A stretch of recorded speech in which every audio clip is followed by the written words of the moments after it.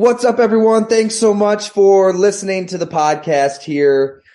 This is Tyler Dunn with Go Long. I wanted to include the happy hour replay with TJ Lang right here in the podcast feed. TJ had a ton of stories to share from his early Green Bay days, his partying days, to his later Green Bay days when he really became a core leader on the team. Just some awesome stories. He was just an absolute pure, honest form. Very grateful that TJ spent a full hour with our VIP members on the happy hour. So if you want to hang out with players from around the NFL, and right now you can hear Serafino in the background. If you want to hang out with past players, current players, this is your opportunity here at Go Long. So just follow the link right in the description. We'll send you a Go Long hoodie, a signed copy of Blood and Guts, and you get full happy hour access all off season, all season long. We're ramping this up in a really big way. So thank you so much, everybody. We will catch you next time. Enjoy TJ Lang.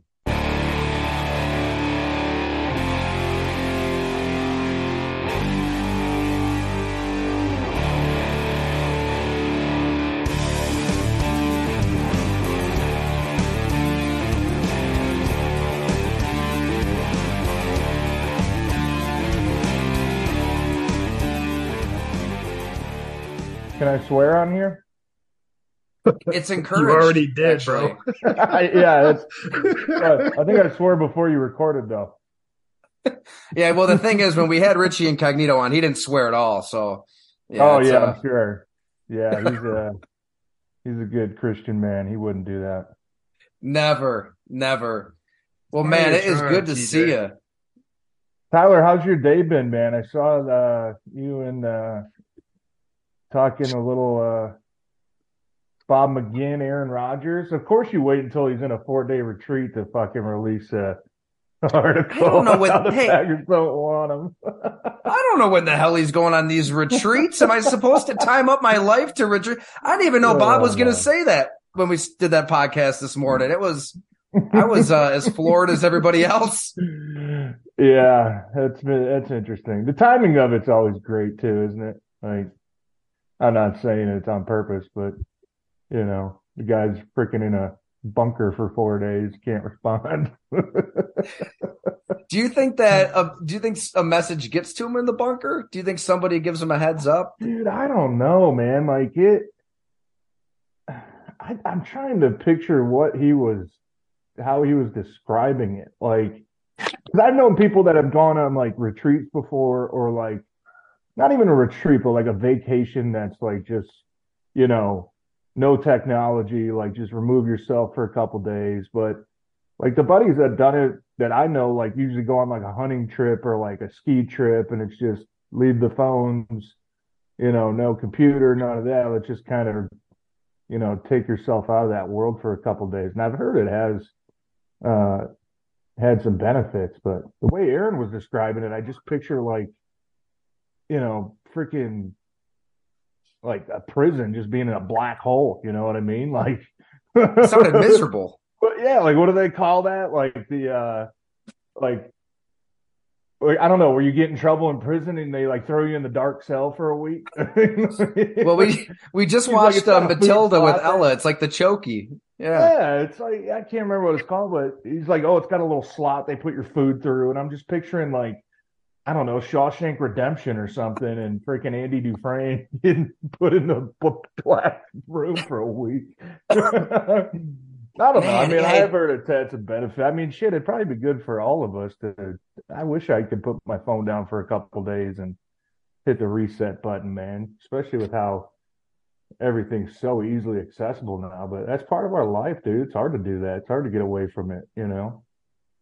That's a great point. I agree. I mean, the idea of unplugging from the world is refreshing and needed by all. I think we're all addicted to screens. But I mean, when Jamal Williams was on this last week, he's like, yeah, I did something like that, but it was like an hour long. Like 4 days is. Yeah, that doesn't really count. I mean, Yeah. what was he taking a nap and set his phone down for an hour? It was like meditation, and he visited like 5 different versions of himself, he said, over time. So, Yeah. did you guys cross paths? I can't remember. I don't think you did. No. I think Jamal. I think his first year in Green Bay was 17, so that would have been my first year in Detroit. And then, I think he just finished his second year. I've been done for 4. So we never played together. Working, doing the sideline for the Lions last couple of years, I'm in the locker room. I talked to those guys. So I've gotten to know him over the last, 2 seasons. And I mean, there's not many like authentic guys like that. You know what I mean? Like he just is who he is, man. He's awesome. Like he's just like, I just want to play football and leave me alone, like that's all he wants to do, man. And he's just, he's a cool cat, man. I wish I could have played with him because he's one of those dudes that he's just got that infectious and contagious energy and attitude about him that's just fucking awesome, man. He's just a great dude. I mean, you'd love that as a lineman. I mean, you want to back fighting. I mean, when Eddie Lacy had his weight under control and he was, running over 4, 5, 6 dudes at a time, I imagine that was a fun back to block for. Oh God, yeah. Eddie was, I mean, those first couple of years was 13 maybe, I think might have been his rookie year. Even 14. I mean, he's the best back in my 10-year career that I blocked for, like hands down. I mean, and he didn't have, that. You watch guys now that, man, they get to the second and third level and they take it 80 yards, they're gone. Like Eddie, he'd be lucky if he'd get to 40, like he was getting honked down. He was getting chased. He didn't have many. I don't think he had that Arizona run. And that was a screen too, I think, but yeah. I don't even think, we knew that, but he made a lot of bad shit go away for linemen. I mean, his vision, his understanding of like where the hole's supposed to be, how to set up blocks. He was by far the best back that I got to block for. And it was awesome, man. Cause I know, especially like those 2014, 2015 Packer years, our offensive line, man, we always thought of ourselves as, being the top in the league with Dallas at the time. And we kind of joke now, like I talked to, Balaga and Sitton and those guys, Dave and Corey.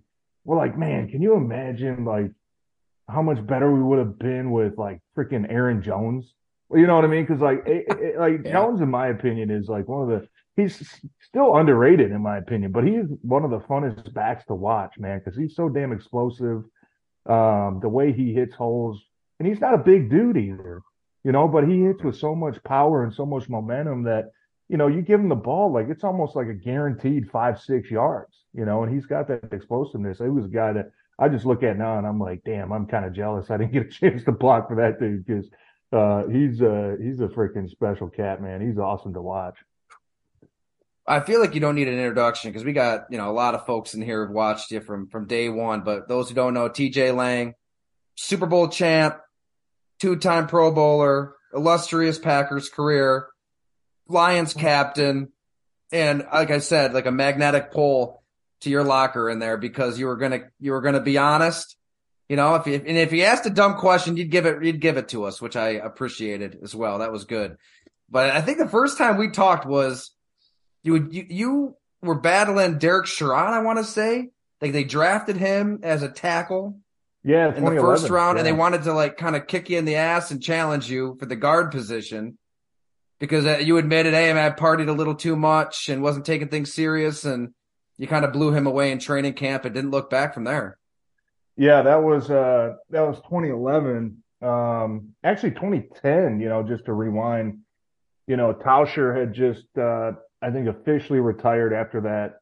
Well, he had gotten hurt. I'm sorry, Tauscher did. They brought him back kind of at the end of half of 2009. Going into the offseason, that was really the one spot on the offensive line was that right tackle spot. And my rookie year, I was kind of the sixth man. I started I think it was 4 or 5 games. I think, 3 at left tackle, couple at right tackle, filled in a little bit at guard. So that second year, I was like, man, like this is my chance to go, try to lock down a starting spot at tackle. And then they drafted Brian Balaga. And I was like, Sure. shit, man, like, first round dude, like, and all through training camp, he was wondering what the right tackle spot. And I'm like, damn. So, all right, I just got to keep grinding. But, it's well documented, man. My first couple years were, um, for me, I was always young, graduating high school at 17, coming into NFL at 21. First time, grew up very blue collar. I mean, my house, was probably 800 square feet, and I got a little bit of money in my pocket. I'm like, I want to go have some fun, man. I want to bring my boys into town. I want to go out on Thursday, Friday night, kind of live that life a little bit. And thank God it was in Green Bay, because in Green Bay, like you can't get into too much trouble there. If I was in a big city, I don't even know if I would have seen a third year in the NFL. But so that whole first 2 years were, doing way too much, partying, drinking, trying to live that lifestyle, something that I'd never, done before. But I think it's very easy to kind of fall into that trap when you're a young kid with, with some money in your pocket for the first time. But everything changed for me in 2011 there. I mean, my girlfriend at the time had just gotten pregnant, like right around Super Bowl time in February of 2011.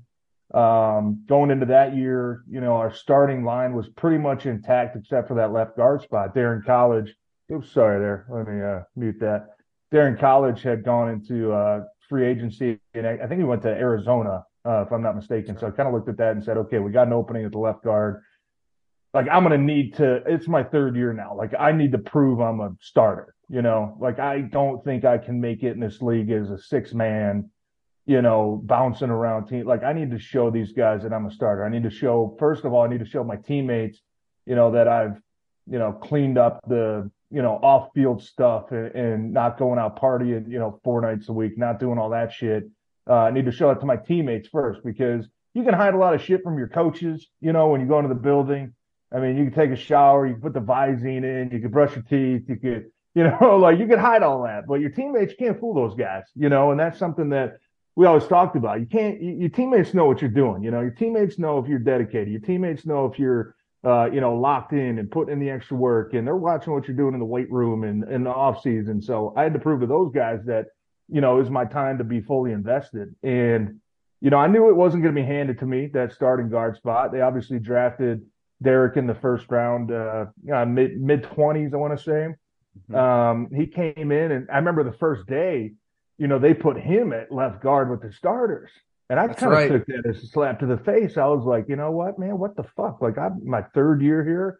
This kid just got here, and he's running with the starters. But, I kind of sat back and I'm like, you know what? Like, nobody's beating me out. I don't give a shit who it is. I don't care if it's a 10-year vet. I don't care if it's a first round, pick. I don't care. Like, I'm going to take this in stride, and I'm going to freaking battle my ass off until I'm going to force them to make me a starter. Like, that was my mindset going to that camp. I had so much to play for. My wife, my son was born in August that year, a couple weeks into training camp. It's like, I just had so much, there was so much different motivations. It's not just me anymore. It's not just a 22-year-old kid, 23-year-old kid just having fun. Like, I got a family I got to protect. I got a family I got to provide for. I got a little boy. What kind of example do I want to set for them?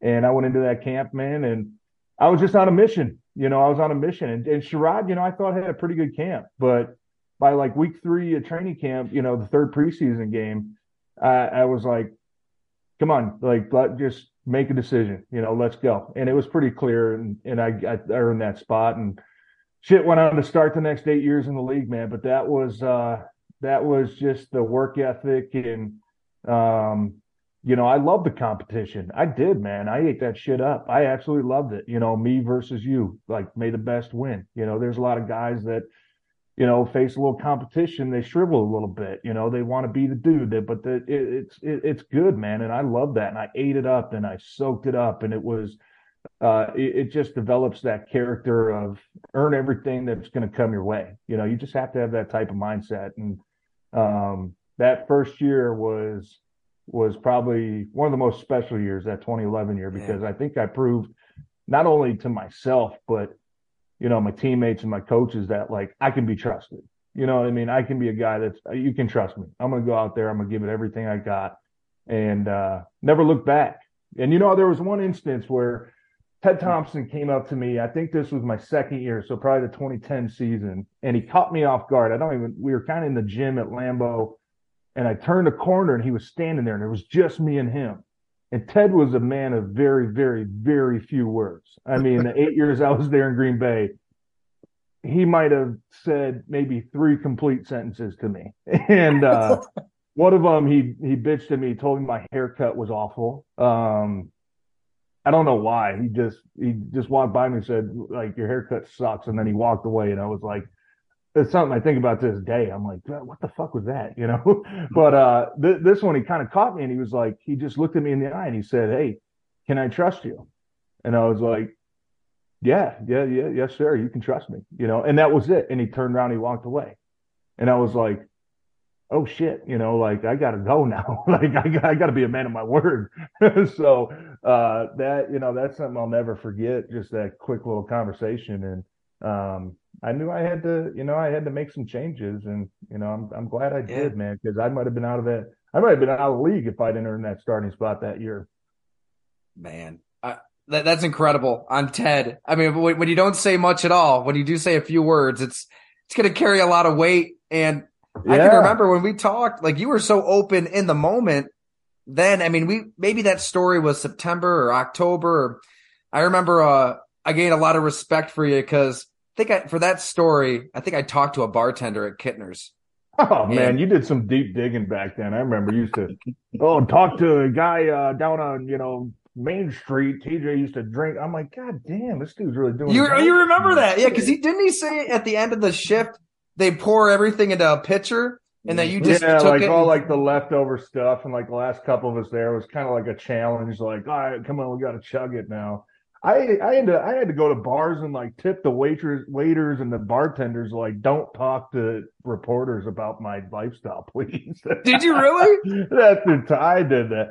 I don't remember who it was, but I remember one time I went into one of those bars. I'm like, who the fuck's talking to reporters about me drinking? It's bullshit, man. No, I don't that was me. Against you, Ty. You know that, but no, that's what I'm saying. I respected you because this guy's doing. You were like, that's all you said. I'll never forget. You're like, man, you really dug deep there. You didn't say, hey, let me get you a headlock and uppercut you in the chin for revealing my partying ways. But you turned it around, and I mean, then you were just a core leader on the team for that point forward. I mean, really, you didn't look back.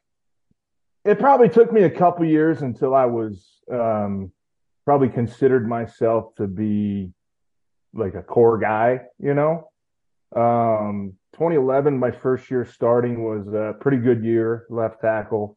I'm sorry, left guard. 2012 was up and down for sure. I think that was the year we signed Jeff Saturday, and I was still playing left guard. I blew my elbow out like week 4. The rest of that season was kind of up and down, just production-wise. I mean, I had some injuries I was playing through, and at the end of that year, going in the offseason into 2013, we didn't really have an answer at left tackle. If you remember that, like, Bulaga was the right tackle, Sitton was the right guard. I was the left guard. I think Marshall Newhouse and Derek kind of filled in there at left tackle. Going into that 2013 year, I think their plan was to move Bulaga to left tackle. But they flip-flopped Sitton and I. They were like, Brian played next to Josh for a couple of years. They got that chemistry, so we're just going to flip them, to left side and flip you guys to the right side. But I also kind of took that like a little bit more as like a challenge, like, man, like, I think they're going to make me want to compete again, to play on the right side. It took Josh and I months before we felt comfortable flipping sides. But Brian, I felt so bad, man. Brian actually, his that year they moved him to left tackle. He blew his ACL out in the family night scrimmage. That's right. And he didn't even know, like, he went on to play like another 20 snaps, and you get the news, obviously, as players a couple days later after the scans and shit, and it was just like, oh my God, the year after that, 2014, I think was the first year for me where I felt like, okay, like I'm one of the, top, I don't know, 4 or 5 guys on offense that I feel like I finally earned my respect. I feel like I finally earned like that leadership role, kind of building into that, with Sitton and I, and obviously Aaron, Jordy Nelson, Kuhn, those type of guys felt like we were kind of that core on offense that, you set the standard, you show the guys what it takes, like what the expectations are. And that was probably the first year where I felt like, man, all right, like I don't feel like I need to compete, to be a starter. I feel like I'm walking in day one as the guy, and it's my job to bring everybody else up to that level, and playing with those dudes, man. I mean, like I was so damn lucky coming into Green Bay, just with the expectation, first of all, the history of the offensive line. I mean, everybody remembers that, mid 2000 offensive line with Marco and, Whale, Flanagan, Frankie. It's like everybody remembers those guys. And that Chad was Clifton. kind of Chad. I mean, and Chad was, I think, maybe in his 9th year, 10th year when I was a rookie. But you understood that coming in the room, like we got a freaking standard here. We got an expectation. Like you got to look at those guys on the wall. Like that's what we expect out of you. But even coming in, Scott Wills was a vet. Tausch was a vet. Cliffy was a vet. And as a young player, you always hear these stories. Don't ask the vets for shit. They're not going to help you. They don't want you taking their job. They don't want you competing with them and all that. Like I had a totally opposite experience. Like those guys were, I leaned on them, as a young player, asking questions and, how do you do this? How do we do that? What's good for the, and those guys were awesome, man. And they kind of just paved the way for what I still think, even talking to Dave, who's still up there in Green Bay, I still think that does, that kind of, standard that's been set in that offensive line room there still resonates. And that wasn't from me or Josh or, any of those guys. It was from guys that played 10, 15 years before us. And I think it's something that awesome, something that we tried to pass down to all the young guys that came to that room, even by the time we were vets, So it's funny now, going through that point where, coming in, God, I remember looking at Cliffy. I might have been a rookie.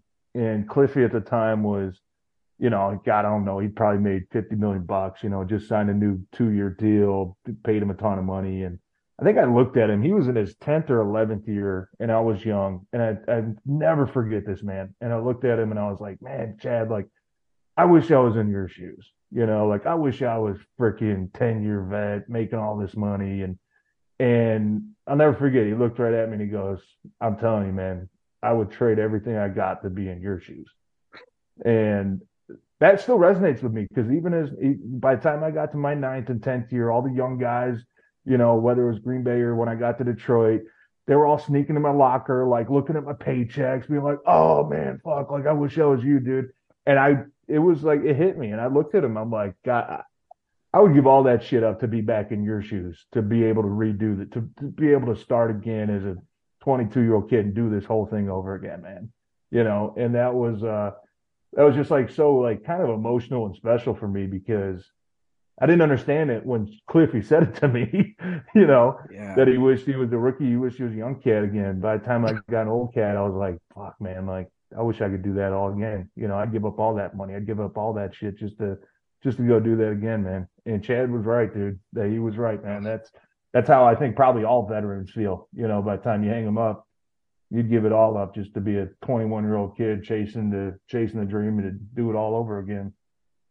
That's what's special about football. I mean, it's I can't imagine being a professional athlete. It's hard enough for us high school players to let go, and we're just a bunch of Uncle Ricos. But I got a million questions for you, but I know there's Packer fans in here, so if anybody has some for TJ, just fire away. I got my Packer stuff behind me, man. There we go. Oh yeah, there might be a Lion fan in here. That's what I worked out in today. I haven't showered yet, but representing both of them. What's up, fellas? I see Jeff has his hand up. Yep. Hey, TJ, a couple of things. First of all, I want to just start off by thanking you. It was a privilege to watch you play in I every appreciate way, that, and man. and watching the arc of your career, like the way you kind of laid it out from, getting drafted to kind of, for lack of a better word, figuring out, okay, this is what I need to do to be a pro. And I want to ask you a question about that, but I will tell you one of my strongest memories of your career, and this is probably a tough memory for you, was in the 2016 championship game against the Falcons. I think it was like the third or fourth quarter, and I think you hurt your ankle or something, and you had to come out. Yeah. And I just watched you walk to the sidelines, and I was just in awe because your disappointment and your level of commitment as a pro. I was like, that guy is a team player. He is a warrior. I mean, I was just literally, it was like the highlight of that game to me. Unfortunately, it was an injury for you, but watching how much you cared, and when you knew you couldn't play anymore, it really upset you. And you wanted to be out there till the end of that game, regardless of how things were going. And I just thought that just spoke so much volume about you as a player and as a person. And I don't know if you remember that moment the way I Oh. do, but I was like, I knew it was hard for you. It was hard for you to walk off. It was hard for you to walk off.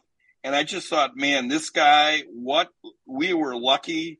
We were lucky to be able to watch him for all these years. And I still remember it vividly. And I just want to thank you for that.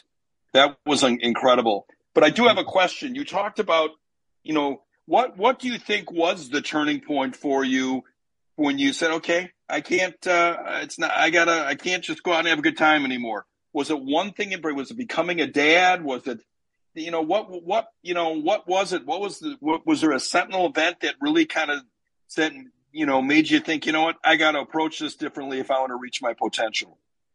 Yeah, I'll tell you the one thing that sticks out, Jeff, and thanks for bringing up the great memories, man. First of all, I was lucky to play there for so long, but um, so we always had like a group. You got a group of your buddies that go out, you hang out, you party, after the games. We were off Tuesday, so Monday nights were a good night to go out. Josh Sitton and I, still best friends to this day. Like for a lot of those years, or for the first couple of years, like I felt like we were kind of running mates. Like if I'm going out and getting drunk, like he's next to me. But then I started noticing, like I started doing it a lot more, than other guys were. And one conversation that we had was, Josh came up to me. I think it was right before that, 2011 season. I think maybe that off season heading up into that year. And we had a real conversation, man. He kind of sat me down. He was like, dude, like we need you. Like we freaking need you, man. Like we got an opening at left guard. And whatever you're doing off the field, like tighten it up a little bit. And that hit so much harder for me coming from him than it probably would have coming from any coach or anybody else in the organization, because that's my boy. That's my best friend. That's a guy who he was alongside me a lot of those nights, but that just opened up my eyes. I think that was the first conversation that really opened me up. Like, damn, like maybe I am kind of going down the wrong path. If I'm thinking he's doing the same thing, but he's really not, he's letting me know, we need you, man. Like this is a big year. And I think that was the first point where I fully understood, like, okay, I got, my teammates coming up to me, like pleading with me to like get serious about it, put in the work, and, we need you on this team. Because honestly, my first couple of years, I kind of felt not really useless, but like that Super Bowl year, I mean, I gotta be honest with you guys, like I had a hard time even looking at my Super Bowl ring for a long time after that. Because I didn't feel like I did much to contribute to that. You know what I mean? It felt like it was, oh, Aaron Rodgers won me a Super Bowl ring, or these guys, won me a Super Bowl ring. And I took that really personal. I'm like, I want to get a ring where I feel like I deserve it, And after all these years now, I mean, shit, that was 12 years ago. I look back and I say, I did a lot to help that team, whether it was practicing, whether it was preparation, whether it was, playing shit. I think I played, a quarter and a half, if not 2 quarters in the NFC Championship game against the Bears when Chad Clifton got hurt. and I just had to remind myself, like, you're part of that team, man. You won a championship. But that conversation with Josh and a couple of my teammates was like, okay, like I get it, like that light switch went off and I get it. And you combine that with the fact, that I was also getting ready to become a dad. And it just, everything happened so fast. I just remember, everything happened so fast. We were just coming off a Super Bowl win. We were just coming off of the lockout, which we didn't even get to see each other, until training camp again in the 2011 season, right? We didn't have OTAs. We didn't have mini camps. We were in a lockout. So we didn't get to see each other. And then during that lockout, I mean, I had some hard conversations with myself. Like, what do you want to do? Is this, because I realized if I don't win this spot right now, they're going to replace me with a younger dude who can do the same thing, that can be a 6th or 7th offensive lineman. And I made a decision, man. I guess that's the easiest way to sum it up. I'm glad you brought up that NFC Championship game in 2016. God, I felt like we were down 21-0 just getting off the bus that day. Shit did not go our way. But I had it sucks that that's my last memory, playing in Green Bay. And when I think it was maybe week 9 or week 10 that year, I broke my foot against the Titans. Yeah. And I was getting ready to be a free agent. Kind of had a feeling that the team, I didn't really know what they were going to do. They talked to us in training camp.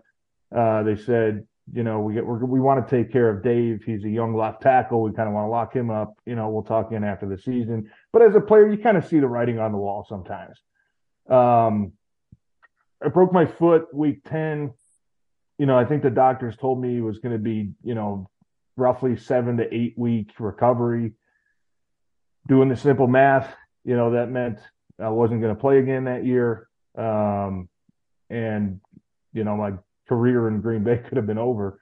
And I'm not trying to toot my own horn here, but I probably one of the biggest times I've gotten in trouble with Green Bay was because I basically told them I'm not missing the fucking rest of the season. Right? I think I missed 3 games, and I started running on the treadmill probably after 2 weeks.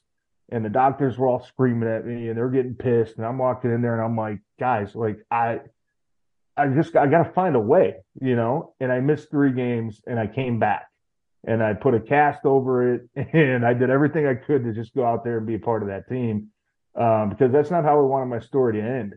Fast forward to that NFC Championship game, I knew right away. I didn't know what happened. I think I collided with Corey Linsley, who was the center, planted a weird way, and I felt my foot break again. Like I just felt the bone like snap. Okay. And it went down, and I started crying. And as they take me out the field, I got a towel over my head because I was like close to bawling my eyes out. And I wasn't crying because of the pain. I was crying because of what it meant.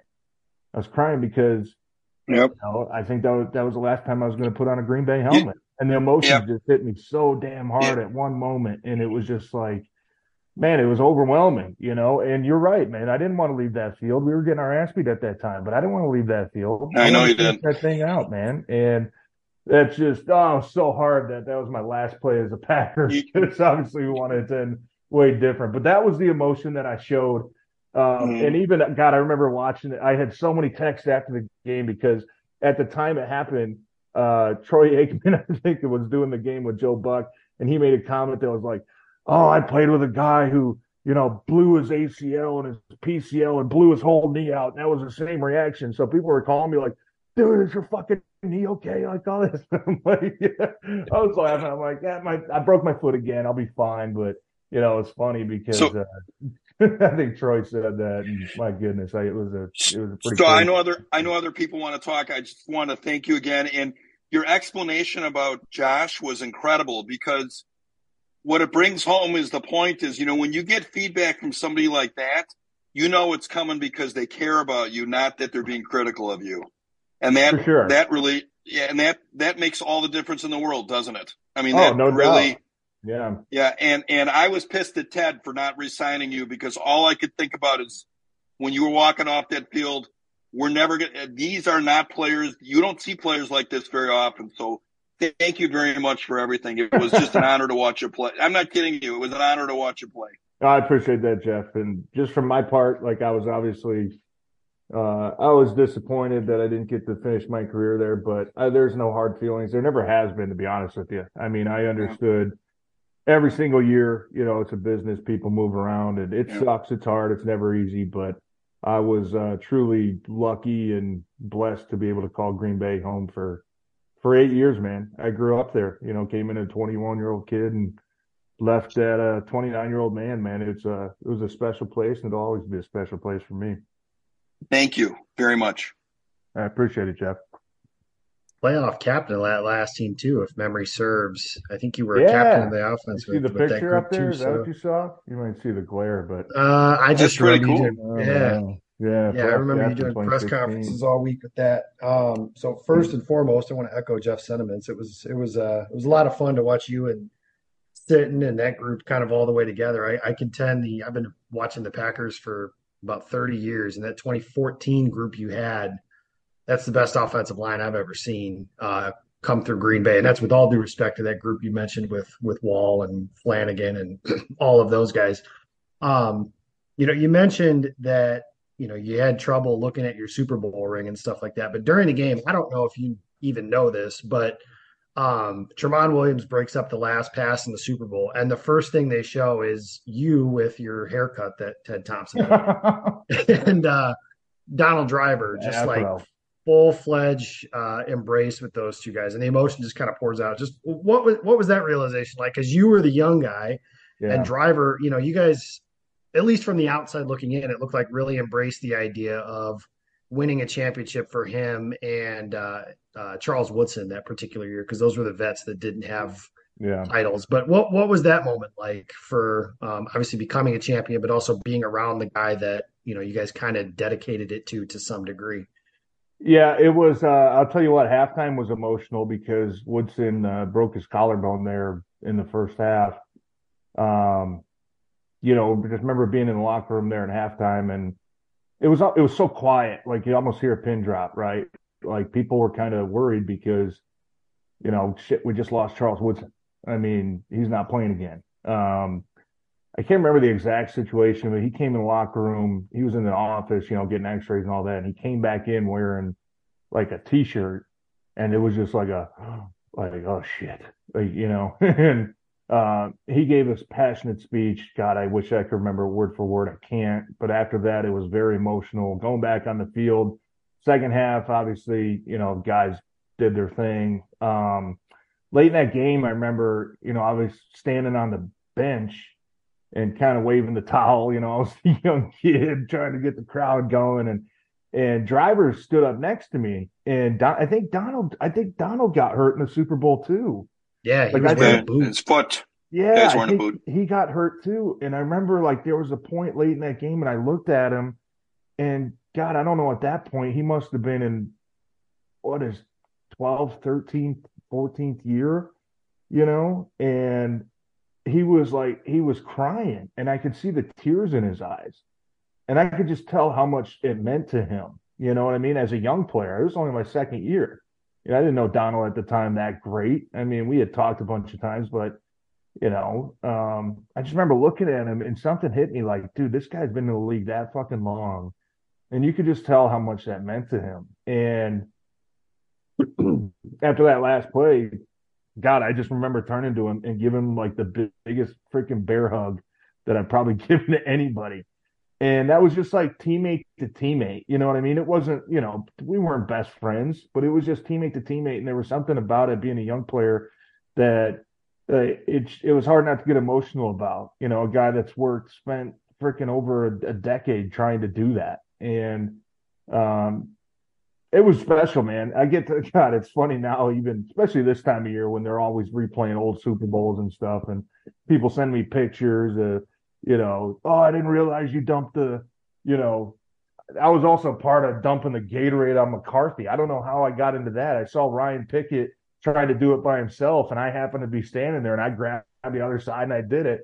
I mean, me as a second-year player, like, I probably didn't deserve to have that spotlight to be one of those players that did it. It probably should have come from a veteran, but I was in the right place, right time. I got some great pictures out of it that were awesome. But I just remember something about Driver, man. I just looked at it and I could tell just in his eyes, man, how emotional he was, and how much it meant to him, and I was so glad that, the team was able to do it for guys like him and guys like Woodson and guys like Chad Clifton that had put in so much freaking time and effort to do that. And I never really understood it fully until I became an older player, because I think is a lot like I was a second year player when we won the Super Bowl, right? So my mindset was like, I'm 50%. Like, this shit ain't that hard, right? It ain't that hard to win a Super Bowl. We did it in my second year, So you kind of expect at that point that you're going to get back and get back and get back and win a couple. I think more. Everybody did. Everybody did. Yeah, but then by we the did. time Just you get we to did. your 8th, 9th, 10th year, you realize how freaking hard it is and how close you can get, but how hard it is to get over that final hurdle. And that's when I fully understood what Donald Driver was feeling. You know what I mean? That's when I understood the pain, and the veterans, where it's no longer, you don't play about the money anymore. You play for that chance to go play in the Super Bowl, and you play for that chance to win. And I think when it all came full circle, you look back and you're like, man, like I feel that pain, or I feel that emotion that Donald Driver felt on that day. And I just happened to be the one standing next to him, and I've always, I don't know if it's my Irish heritage or what it is, but I've always been a very emotional guy. I wear my emotions on my sleeves, man. Like I'm Nick Sirianni every game, during the national anthem, where like I was crying, like you just get emotional, man. And it's hard to hide that sometimes. But, man, that was just an epic moment. That was just awesome being able to celebrate that. And, my God, like I hate to be a downer. So still to this day, I'm so freaking pissed that we never got back. Like, especially that 2014 year. I mean, that's the team. That's the team, man. Like everything was cooking on our page. Everything was going right. It was just like, man, we got Seattle 2 minutes until we're in the Super Bowl, and then shit just obviously went sideways. But that's the one team I look back at and I'm just like, man, because that team was the best team I think that Green Bay's had in the last 25 years. That team was better than our 2010 year where we won the Super Bowl. That's one that I've got to tell you, to this day, I still can't even watch that freaking replay of that game just because it just eats at you, man. Like it just does. And that's one of the biggest regrets that I think a lot of us from that team are going to have for a long, long time, man. It's just tough. It's a tough pill to swallow. And like I said, when you're a second year player, you're a rookie, you don't think it's that hard to get to the Super Bowl when you do it. Well, when it's all said and done, 10 years later, you're like, fuck, man, like that shit's hard to do, That's what made. I can remember thinking Seattle was going to kick your ass, TJ. I was out there covering the Seahawks all week. Shit, man, we didn't know going to that game. They beat our ass. I think it was week 1 that year, right? Yeah. We went to Seattle. I think. The Legion of Boom's at its peak. They beat our ass, and nobody won there in that time. Like they had won like 800 games in a row or something. The only team that beat them was like a crappy Arizona team in that area. They won like 1,000,000 games in a row at home. Yeah, that place was. Now you guys were undefeated at home that year too. If that game, are you guys like the '90s Packers against the Cowboys that think if that game was at Lambeau, you would have won? See, I don't know, man. Okay. I know Aaron used to talk about it, and we used to talk about it a lot because shit, we played in 3 NFC Championship games. All of them were on the road, and we used to talk like, man, we just got to get one of these freaking games at home, And then finally, when I left and I went to, retired, it's like, shit, Aaron Rodgers had a chance against Tampa, in the NFC Championship game at home, like. They've had the number 1 seed. And it's like, shit, man, it's so frustrating. But I don't think if we would have had them at home, I don't know. I mean, shit, it didn't really matter. I think it just was. The game was just crazy. We were up 16-0 for a long time in that game. They obviously pulled the fake field goal. It might have been late in the third quarter, but even after that, we were like, okay, they like that's cute. Like, fuck them. Let's go, score. Let's bury this game. And God, you never blame teammates, but we just had a couple crucial plays go against us. The onside kick being the first one, we recover that. Everybody does their job. We're probably getting a first down, taking the knee, going to Super Bowl, right? Even if we stop after they scored that ensuing drive, Russell Wilson threw up a fucking moon ball. And I think Haha just mistimed his jump just by a half a second. And it just kind of went right over his finger. Even if they don't get that, maybe we got a chance with a minute left to go kick a field goal and go to Super Bowl. So it was just like a combination of 58 minutes. We felt like we were doing really awesome. And I know we weren't beating their ass on the scoreboard, but it felt like one of those games that was like, yeah, come on, let's just finish this thing out, And that's part of how hard it is, man, to make those plays in that game, because one thing goes wrong and it's fucked. I mean, there was that moment too. God, we could talk about that game for a full hour. I don't know what your vantage. We really don't have to. I mean, Julius telling Morgan to go down on the pick. I mean, man. I mean, there was just, and even me, like I remember there was a play in the first quarter. We ran like a power to the left, and like Seattle's defense was always really hard to ID because you don't know who the linebackers are. Like Cam Chancellor, do you treat him like a safety? Do you treat him like a linebacker? You're on the road there. You can't hear each other. And I remember there was a play where I pulled around in the first quarter and might have been like the, 2nd and 8 or something. And I was looking at the linebacker and Chancellor blew right by me and, got a tackle where it could have, if I just blocked him, it could have been like a 20-yard game. Like I think about that shit all the time. Like I don't blame Bostic. I don't blame, Haha. I don't blame Morgan. We all freaking have plays from that game where it's like, dude, if I would have just fucking hit him, Eddie Lacy might have scored on that play. He might have been up fucking 24-0. So it was one of those games that just, I think everybody probably had one play that was like, shit, man. Even early in the game, I think it was, we thought we drew Bennett offsides, or maybe it was Cliff Averill. You did for a free play, and Aaron threw it up, ended up being an interception. We're all sitting there looking like, oh, it was offsides, right? Like, no flags. Like, holy shit, what the hell? It was just everybody had a play from that game that was just like, man, if I would have done that a little different, maybe we could have won that game. And we had played the Patriots earlier that year too at Lambeau, and I think we all came out of that game like, dude, all the Patriots and like the dynasty, like we can beat their ass, man. Like we can. And that was probably the most disappointing part. Now, I know you probably don't want to play Bill Belichick twice in the season, but we felt like, man, if we would have won that game, shit, there would have been nothing that stopped us. But that's going to be the one game that'll probably haunt me the rest of my life. TJ, I have a question about that game, if you don't mind me asking. Not to belabor the topic. So what I remember from that game is I remember Mike McCarthy getting a little conservative down by the goal line, kicking a lot of field goals. And I'm just kind of wondering, like, what's your mindset as a player when it's, 4th and goal or 4th and short down there? Are you thinking, why aren't we going for 6?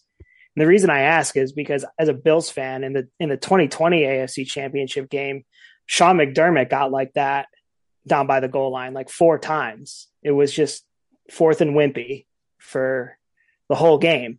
And it drove me crazy. Yeah, I guess, Mike, like I've never really been a player that had like questioning play calls or like questioning strategies. I was always just like, call the plays, I'll fucking block. Like I'll do my job, I do remember, I'm trying to remember specifics from that game. Like, didn't we get stuffed early on a goal line play? Kuhn got stopped short. I think Kuhn got stuffed on like a fullback dive. Yep. And we kicked his elbow hit the ground. Yeah, we kicked a couple of field goals from inside the 3-yard line, maybe. Yeah. I don't know if that was just one of those games that, they thought might be low scoring and, points are going to be at a premium. I don't know.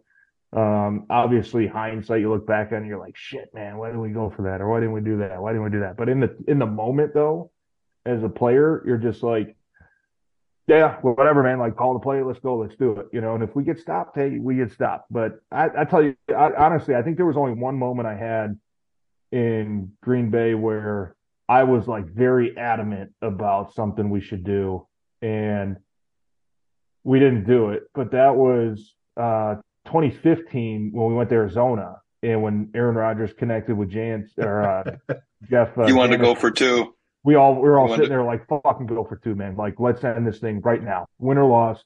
We just basically hit the fucking lottery. Like, getting a credit, that Hail Mary play was stupid.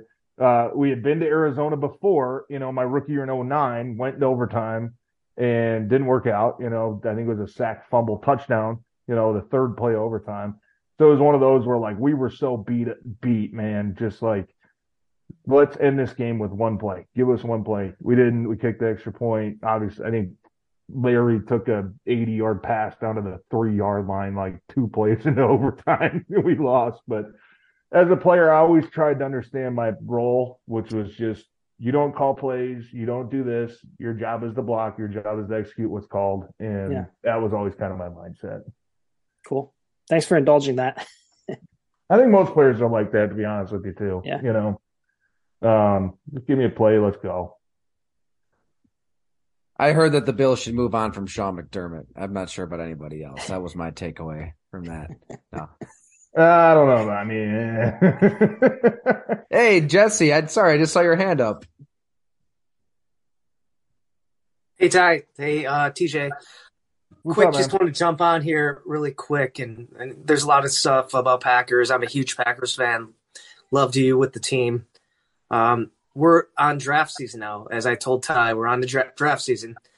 Can you tell me a little bit about at Eastern Michigan when you kind of thought you had a chance to go pro and that process and everything leading up to the draft, like what you can remember? Just throw me some stories. Yeah, so it was probably it was probably maybe halfway through my senior year, to be honest with you, where I started to hear that maybe there was a little bit of buzz. And I had played against a bunch of, great players. I played at Eastern, so not a ton from the MAC, but like we played Michigan every other year. We played Michigan State twice. We played some other big schools. And, I was going against defensive linemen that were, hey, this guy's a second, third round pick. And I'd play against and be like, I kind of beat their ass a little bit, They had a kid from Northern Illinois, Larry English, who was a first round pick. My same year I came out, and every time we played, I got the better of him. And I was like, man, like not hearing a lot, NFL buzz, whatnot, but I don't know, might have been maybe halfway through my senior year where my offensive line coach, Chris Symington, played at Colorado under Bill McCartney. Bill McCartney's son was Mike McCartney, who's still an agent to this day. And they were good friends. And he kind of told me the year before, sorry, I regressed. Year before, we had a defensive tackle from Eastern Michigan that got drafted, I think in the second round, Jason Jones. He went to Tennessee, played in Detroit for a couple of years, Seattle, I think, a couple of years. And Jason and I used to, beat each other's ass in practice all the time. So he kind of got a taste of what NFL talent looked like.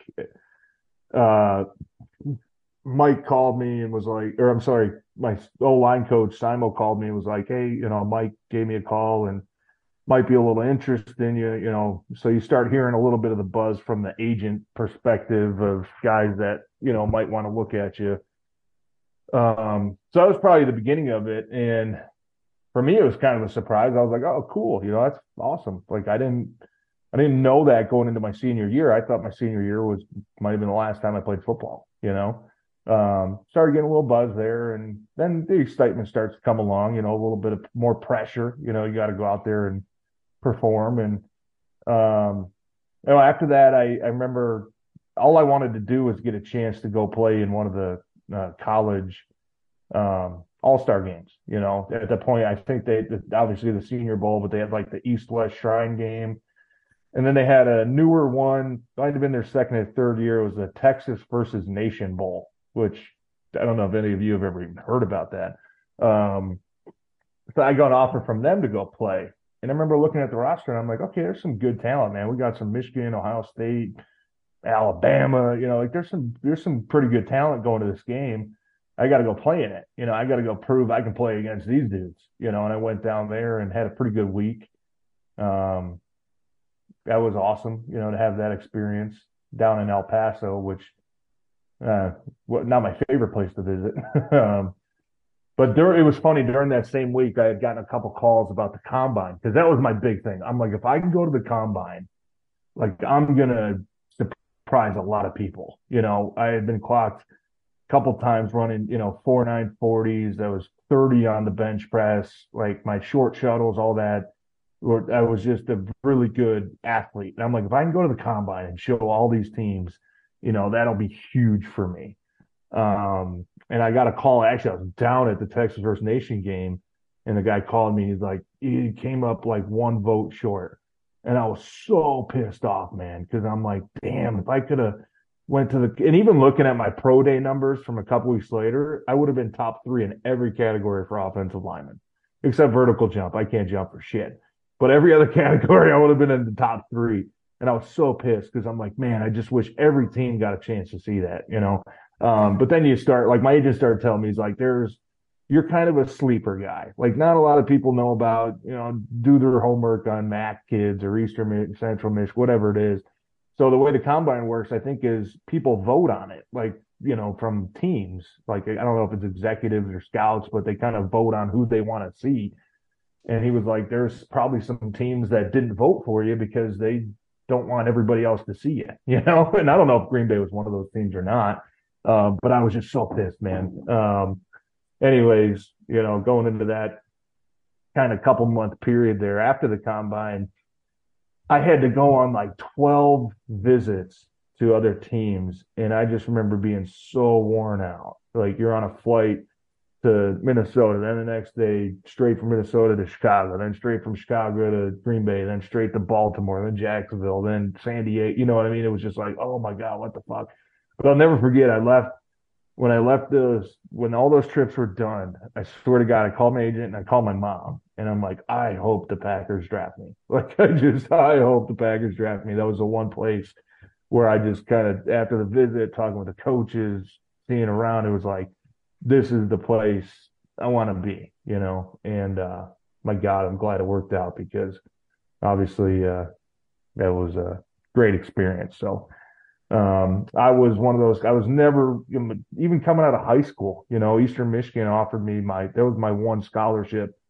I had to go play college football. So even coming out of college was no different. I mean, I basically had no interest up until maybe the last second, and hey, let's see what this guy's got. So it was always obviously great that Green Bay drafted me because that was the place I wanted to go, and I'm glad they did. Thanks, TJ, for sharing. One last follow up on that. What were you doing on draft? Not on draft day. Well, obviously you're taken in the 4th round, but what was that moment like? If you have a moment to describe it. Yeah, so I think, God, correct me if I'm wrong, but I think back then, Ty, you probably know this. Didn't they do the first 3 rounds on Saturday? It was like round 1 through 3 09 was like. Yeah, I think 09 was the last year that they did that. Yeah, okay. So it was rounds 1 through 3 were Saturday, and then 4 through 7 on Sunday. Yeah. So like the days leading up to that, my agent had kind of told me mid-round, right? He called me maybe a couple days before the draft, maybe on a Thursday, and was like, hey, there's a couple teams that might look at you, in the 3rd round. And I was like, okay, well, that changes plans because we had a plan to have a get together on Sunday. So it was actually a place, close to Detroit. My dad always used to go, just like the Elks Club. We had a bunch of family and friends, and Saturday we were up there, partying, having a good time. I didn't feel like I was going to get drafted Saturday, but then everybody came back again Sunday, and I think the draft started at like 11 o'clock in the morning, maybe 10 o'clock in the morning on Sunday. I think it was 11. And I was the 9th pick of the 4th round, so I got drafted at like 11:30 on Sunday morning. But at that point, I had all my family, I had all my bunch of college buddies. We had a great time sitting up at the top of the Elks Club in Ferndale, Michigan. And I remember getting a call, and I'm looking at it, I'm like, 920. I'm like, that's not familiar, and that whole call was awesome. I had to go out on the rooftop so I could hear them and, talk to like Ted, talk to Mike, talk to, I think, Campy, who was the old line coach. And by the time I came back inside, it was maybe 30 seconds later that it popped up on the screen that I'd been drafted. So that was a hell of a day, man. Getting drafted at 11:30 in the morning and drinking and partying. I mean, that was an epic Sunday. I'll tell you that. So that's the perfect time to get drafted if you want to celebrate. You've got the whole day, all day drinking. 11:30 in the morning. It was awesome, man. Thanks, TJ. Appreciate it. Yeah, no problem, man. Hey, TJ, you've been unbelievable. If we can sneak Joe in here before we cut you loose, that'd be awesome. What's up, Joe? Hey, TJ, how you doing, sir? Oh, you look like you've been sleeping half the Zoom there, buddy. You all right? You good? Yeah. I've been working while listening to your podcast, and I don't sleep well too. So, but yes, there you go. I'm in here. I'm a question about going from Green Bay to Detroit. You always hear like a narrative about how culture matters a lot in football. And you went from Green Bay to Detroit, where like Green Bay, they've won so many playoff games, et cetera. And you go to Detroit, Detroit's like, they're kind of like at the time here and there, they're kind of like the Siberia of like going to the playoffs. Did you ever notice there being like a difference in culture between those places? Or was it just like, hey, Green Bay always had great players. Like if you have great players, you can make whatever culture you want, whether you're the party team or the hardworking team or whatever team. Like, did you ever notice there were differences in that? Like in terms of like, and I'm making this is like a hyperbole, like, people, when they lost in Green Bay, it was really like the end of the world, where if you went to a locker room where there wasn't like this winning tradition, it wasn't as big of a deal. So it's a long-winded question. I just want to know if you found there to be differences. Yeah. I would say, losing is always a big deal. I don't think that matters where you're at. Losing always sucks, but I will say, expectations vary. I think the standards vary from team to team. The bar is in Green Bay has always been set very, very, very high. It's basically Super Bowl or season's not good, and I understood that coming into Green Bay as a young player. Like that was the bar. Like it's not we want to win 10 games or we want to win the division or we want to make the playoffs. It's we want to win the Super Bowl. Anything less than that is unacceptable. And I think most teams will say that, obviously, when teams get together in April, like 32 of the teams will tell you the goal is the Super Bowl. Realistically, there's probably 4 or 5 that can really genuinely believe that. There's probably 4 or 5 that absolutely have zero chance. And then there's everybody else kind of in the middle, right? The other 20 are kind of right in the middle. You don't know. But going to Detroit was just, it was different in a sense that in Green Bay, my 8 years there, we'd made the playoffs every single year, right? Obviously won the Super Bowl, made it to 3 other NFC championship games. So that was the expectation. That was the expectation. Get to the, win the division, get to the Super Bowl. Like that was it.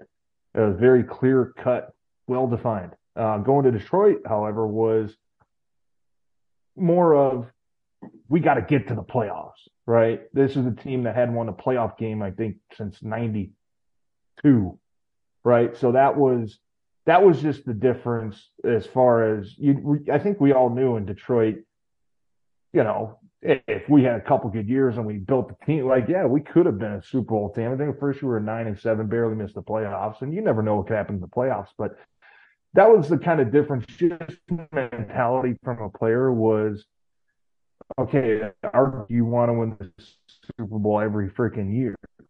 Right.